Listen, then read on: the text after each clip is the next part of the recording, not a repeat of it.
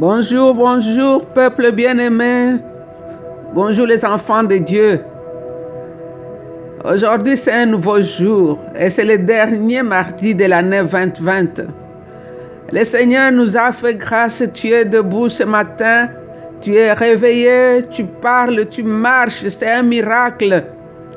L'année 2020, c'est une année qui nous a beaucoup parlé. Nous avons expérimenté la fidélité de Dieu. Nous avons expérimenté ce que sa parole nous dit, qu'il renouvelle ses bontés chaque matin. Ses compassions ne sont pas arrivées à leur terme. Beaucoup d'entre nous nous ont quittés, sont partis de l'autre côté de la vie. Mais toi et moi, nous sommes restés sur la terre des hommes. Pourquoi tu es encore en vie? Pourquoi Dieu t'a donné ces jours jusqu'à aujourd'hui? Pourquoi les calamités sont passées? Nous avons entendu, nous continuons encore à entendre. Mais toi, tu es en bonne santé. Ou même si tu es malade, mais tu es encore en vie, c'est que Dieu n'a pas encore fini avec toi. Il t'a laissé sur la terre des hommes parce qu'il a une mission qu'il t'a confiée que tu dois faire. Donc c'est Maman Jeanne, avec l'équipe de Maman d'Adoration, nous continuons la méditation dans Matthieu. Aujourd'hui, nous commençons le chapitre 11 et nous lirons du verset 1 au verset 6. Le titre dans la Bible, le français courant, c'est Les Envoyés de Jean-Baptiste. Je vais lire la parole de Dieu. Lorsque Jésus eut achevé de donner ses instructions à ses 12 disciples, il partit de là pour aller enseigner et prêcher dans les villes de la région. Jean-Baptiste, dans sa prison, entendit parler des œuvres du Christ. Il lui envoya alors quelques-uns de ses disciples pour lui demander: « Es-tu celui dont nous savons qu'il doit venir, ou devons-nous en attendre un autre ?» Jésus leur répondit: « Allez raconter à Jean ce que vous entendez et voyez. Les aveugles voient, les boiteux marchent, les lépreux sont guéris, les sourds entendent, les morts reviennent à la vie et la bonne nouvelle est annoncée aux pauvres. Heureux celui qui n'abandonne pas la foi en moi, ou bien celui qui n'abandonne pas sa foi à cause de moi. » Ça, c'était la parole de Dieu. C'est court. Je vais lire quand même la même chose dans Luc 7, 18 à 20. Ici, Luc nous rapporte aussi la même histoire. Vous savez, Luc est un intellectuel, un médecin. Il a étudié la parole de Dieu, il a investigué. Il n'était pas avec les disciples, mais il a fouillé. Alors, il nous rapporte ce que lui aussi a trouvé. Les disciples de Jean racontèrent tout cela à leur maître. Jean appela 2 d'entre eux et les envoya au Seigneur pour lui demander: « Es-tu celui dont nous savons qu'il doit venir, ou devons-nous en attendre un autre ?» Quand ils arrivèrent auprès de Jésus, ils lui dirent: « Jean-Baptiste nous a envoyés pour te demander: es-tu celui dont nous savons qu'il doit venir, ou devons-nous en attendre un autre ?» Au même moment, Jésus guérit beaucoup de personnes de leurs maladies, de leurs maux, et les délivra de l'esprit mauvais et rendit la vue à de nombreux aveugles. Puis il répondit aux envoyés de Jean: « Allez raconter à Jean ce que vous avez vu et entendu.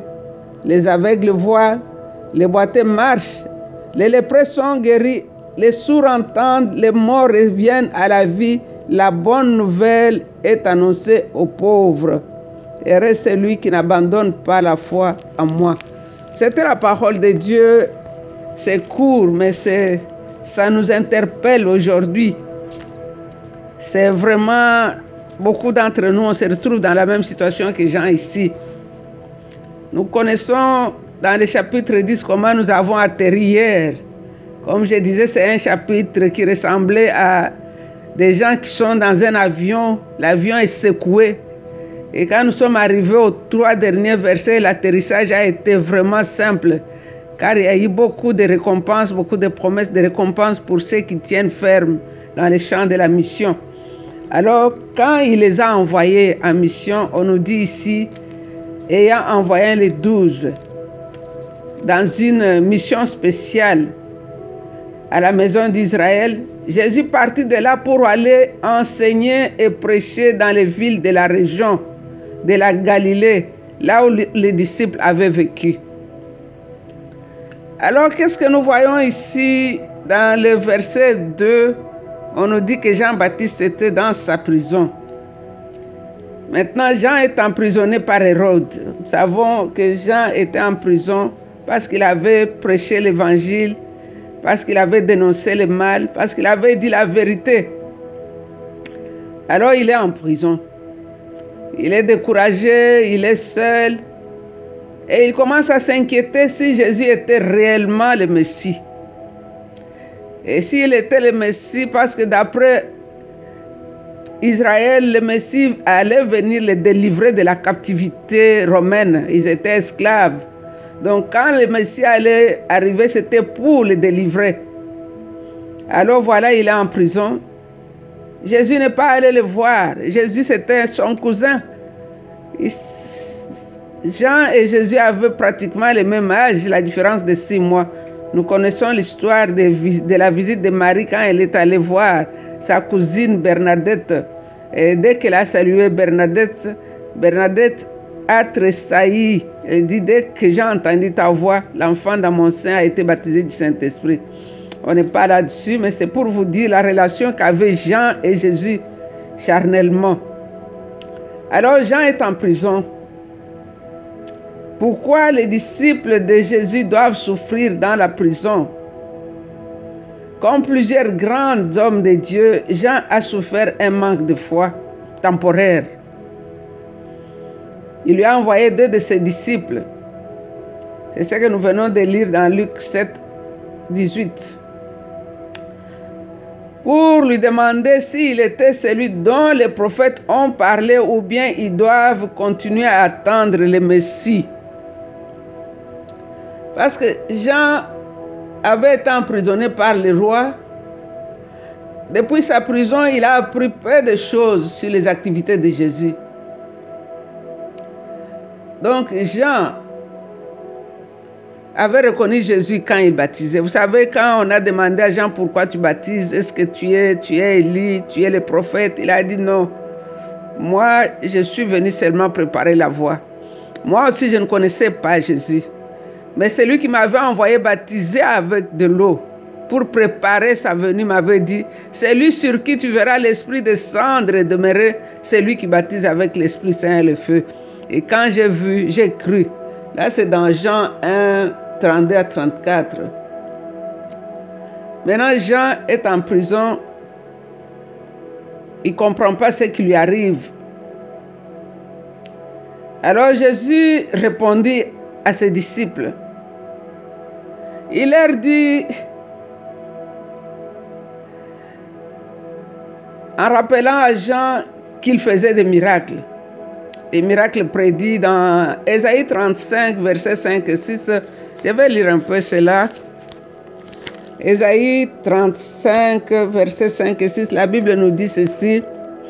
Alors les yeux des aveugles se mettront à voir, les oreilles des sourds se mettront à entendre. Alors les boiteux bondiront comme des cerfs, et les muets exprimeront leur joie, car de l'eau jaillira dans les déserts, des torrents ruisselleront dans les pays secs. Alors Jésus accomplit ces miracles. Jésus, les lépreux sont purifiés. C'est Ésaïe 53, verset 4. Les morts sont ressuscités. Et Jésus a rappelé aussi aux disciples de Jean que l'évangile était prêché aux pauvres. Ça, c'est toujours dans Ésaïe 35, 5 à 6, Ésaïe 61, 1. Parce que les religieux se basaient à concentrer leur attention aux riches, mais Jésus a amené la bonne nouvelle aux pauvres. Donc ici, nous pouvons comprendre que Jésus savait que Jean n'avait pas reçu un rapport fidèle de ses activités. C'est pourquoi il avait commencé à douter. Il était en prison.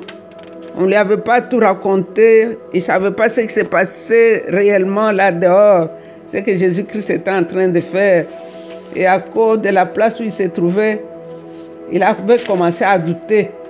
Et c'est ce qui nous arrive à tous. Tous les enfants de Dieu qui traversent les moments difficiles. Il y a des moments où le doute va commencer à frapper à ta porte. Tu vas te dire, avec tout ce que j'ai fait, pourquoi le Seigneur me laisse dans une telle situation, il n'intervient pas. Ça arrive même chez les grands serviteurs de Dieu. Nous voyons ici Jean-Baptiste. Alors Jésus demanda donc aux disciples de Jean de lui rapporter ce qu'il voyait. Jésus accomplissait les prophéties de l'Ancien Testament en guérissant et en prêchant, en ressuscitant les morts. Ésaïe avait annoncé les signes qui accompagneraient la venue du Messie. Et c'est ce que Jésus est en train de faire ici. Alors il dit aux disciples de Jean dans le verset 6, « Heureux celui qui n'abandonne pas la foi à cause de moi ou la foi en moi. » C'est-à-dire, on ne doit pas prendre ce verset comme une remarque que Jésus a faite à Jean-Baptiste. Parce que nous savons que chaque personne aura des moments où notre foi doit être fortifiée. Notre foi doit être confirmée. Parce que c'est une chose d'avoir sa foi secouée pour un moment que de tomber définitivement. Et quand nous lisons l'histoire de Jean, nous ne voyons pas que Jean était tombé définitivement. Il a douté, il a été secoué dans sa foi à cause de la situation dans laquelle il se trouvait. Alors Jésus dit aux disciples de Jean que Jean ne doute pas, que je sois le Messie, qu'il ne cède pas au découragement, qu'il ne cède pas à l'incrédulité. Donc ce message s'adresse à toi, ce message s'adresse à moi. Nous savons, il y a des moments dans les situations où tu es là, tu pries, tu jeûnes, tu fais tout ce que la Bible demande. Tu mets en pratique tous les enseignements qu'on t'a donnés sur la foi. Mais tu as l'impression que la porte est fermée et que rien ne bouge. Et le Seigneur t'adresse le message qu'il avait adressé à Jean, que ta foi ne défaille pas, que tu n'abandonnes pas ta foi en lui. Il vient avec la récompense, il vient avec la réponse. Le Seigneur a dit aux disciples déjà, regardez vous-même ce qui se passe ici. J'ai aimé dans Luc, il dit, il a encore guéri plusieurs malades. Il a encore fait beaucoup de miracles. Et il a juste dit aux disciples de Jean, allez lui dire ce que vous avez vu. Donc c'est-à-dire, il y a des moments où tu dois te référer au miracle pour te dire, c'est Dieu qui avait fait hier, il fera encore pour moi aujourd'hui. Jean avait fini sa mission. Parce que si Jean n'avait pas fini sa mission, Dieu n'allait pas permettre que Jean soit en prison. C'est parce qu'il avait fini sa mission que le Seigneur a permis qu'il soit écarté sur la voie pour que Jésus prenne la relève. Et Jean est venu quand nous avons commencé dans Matthieu 6. Jean a prêché la bonne nouvelle du royaume. Il a dit, le royaume des cieux est à côté. Il a démontré en pointant le doigt au royaume qui allait venir. Et quand Jésus-Christ est venu, il a annoncé le même message, mais avec les signes que réellement le royaume était au milieu d'eux. Chacun avait sa part à jouer. Jean avait fini sa part. C'est lui-même qui avait dit qu'il croit ce que moi je diminue. Quand on lui a dit que c'est lui-là que tu avais baptisé ici est en train de baptiser plus de l'autre côté, il a dit, je ne vous ai pas dit que j'étais le Messie. J'ai dit que je ne pouvais même pas toucher ses sandales. Alors que lui croisse et que moi je diminue. Et Jean était en train de diminuer, de s'effacer, de partir, parce que sa mission était accomplie. Parce qu'un enfant de Dieu ne peut pas mourir avant son temps. C'est quand ta mission est finie que Dieu va te retirer. Donc mon frère, ma soeur, tu te trouves dans une situation où ta foi commence à être basculée. Tu ne sais pas exactement sur quel pied t'appuyer. Ce message est pour toi, ce message est pour moi. Ce message est pour quiconque va écouter cet audio. Que ta foi soit affermie. Jésus-Christ est le Messie. Jésus-Christ est le roi des rois et le Seigneur des seigneurs. Jésus-Christ est le Fils de Dieu qui est venu chercher et sauver ceux qui étaient perdus. Jésus-Christ est le Créateur incréé. Il est le Dieu souverain et sage. Ésaïe a prophétisé de lui. Il a dit, une vierge va concevoir un enfant. La domination va reposer sur ses épaules. On va l'appeler fidèle et véritable. On va l'appeler conseiller merveilleux. On va l'appeler Père éternel. Et son nom est Jésus. Emmanuel, Dieu avec nous. Nous allons l'adorer ce matin. Quelle que soit la situation dans laquelle tu te trouves. Pendant ce temps de pandémie, il y en a qui sont arrivés au point où Jean est arrivé. Dans une prison enfermée. Tout ce que tu vois, c'est les 4 murs. Tu regardes ici, c'est le chômage. De l'autre côté, c'est les enfants qui crient, ils ont faim. De l'autre côté, c'est les loyers impayés. De l'autre côté, c'est la famille malade. De l'autre côté, c'est les menaces de tout genre. Mais aujourd'hui, le Seigneur te dit, ne perds pas ta foi en lui. Il vient avec la réponse, il vient avec la restauration. Continue à croire, continue à persévérer. Il y a de l'espoir pour ceux qui vivent. Nous allons l'adorer. La Bible nous dit qu'il est sensible au sort des adorateurs et il rend justice à son peuple. Dieu n'a pas encore fini avec toi. Dieu t'aime. C'est ce que Jérémie a dit. Il a dit, quand je pense au poison, à l'absinthe, mon âme m'est abattue au-dedans de moi. Mais voilà les choses sur lesquelles je veux m'appuyer. La fidélité de Dieu est grande. Ses compassions se renouvellent chaque matin et sa bonté n'est pas arrivée à son terme. Voilà les bases. Là où tu dois mettre tes pieds, appuie-toi sur la fidélité de Dieu. Nous voulons t'adorer, toi le Dieu saint, sage, fidèle. N'est-ce pas que le psalmiste a dit que ta fidélité est un bouclier et une forteresse? Tu es un Dieu fidèle, Seigneur. Tu n'as jamais menti à quelqu'un. Tu es un Dieu fidèle. Tu n'es pas un fils de l'homme pour te contredire. Tu n'es pas un homme pour mentir. Mais ce que toi tu promets, tu le réalises toujours. C'est pourquoi mon âme veut t'adorer encore une fois ce matin. Toi, le commencement et la fin de toutes choses. Le Dieu d'Abraham, d'Isaac et de Jacob. Oh Seigneur, Abraham était arrivé au même point de Jean. Quand il a regardé la case dans laquelle il se trouvait, son corps épuisé, malade, qui avait vieilli, il regarde encore Sarah vieille, qui n'a même plus de mensualité.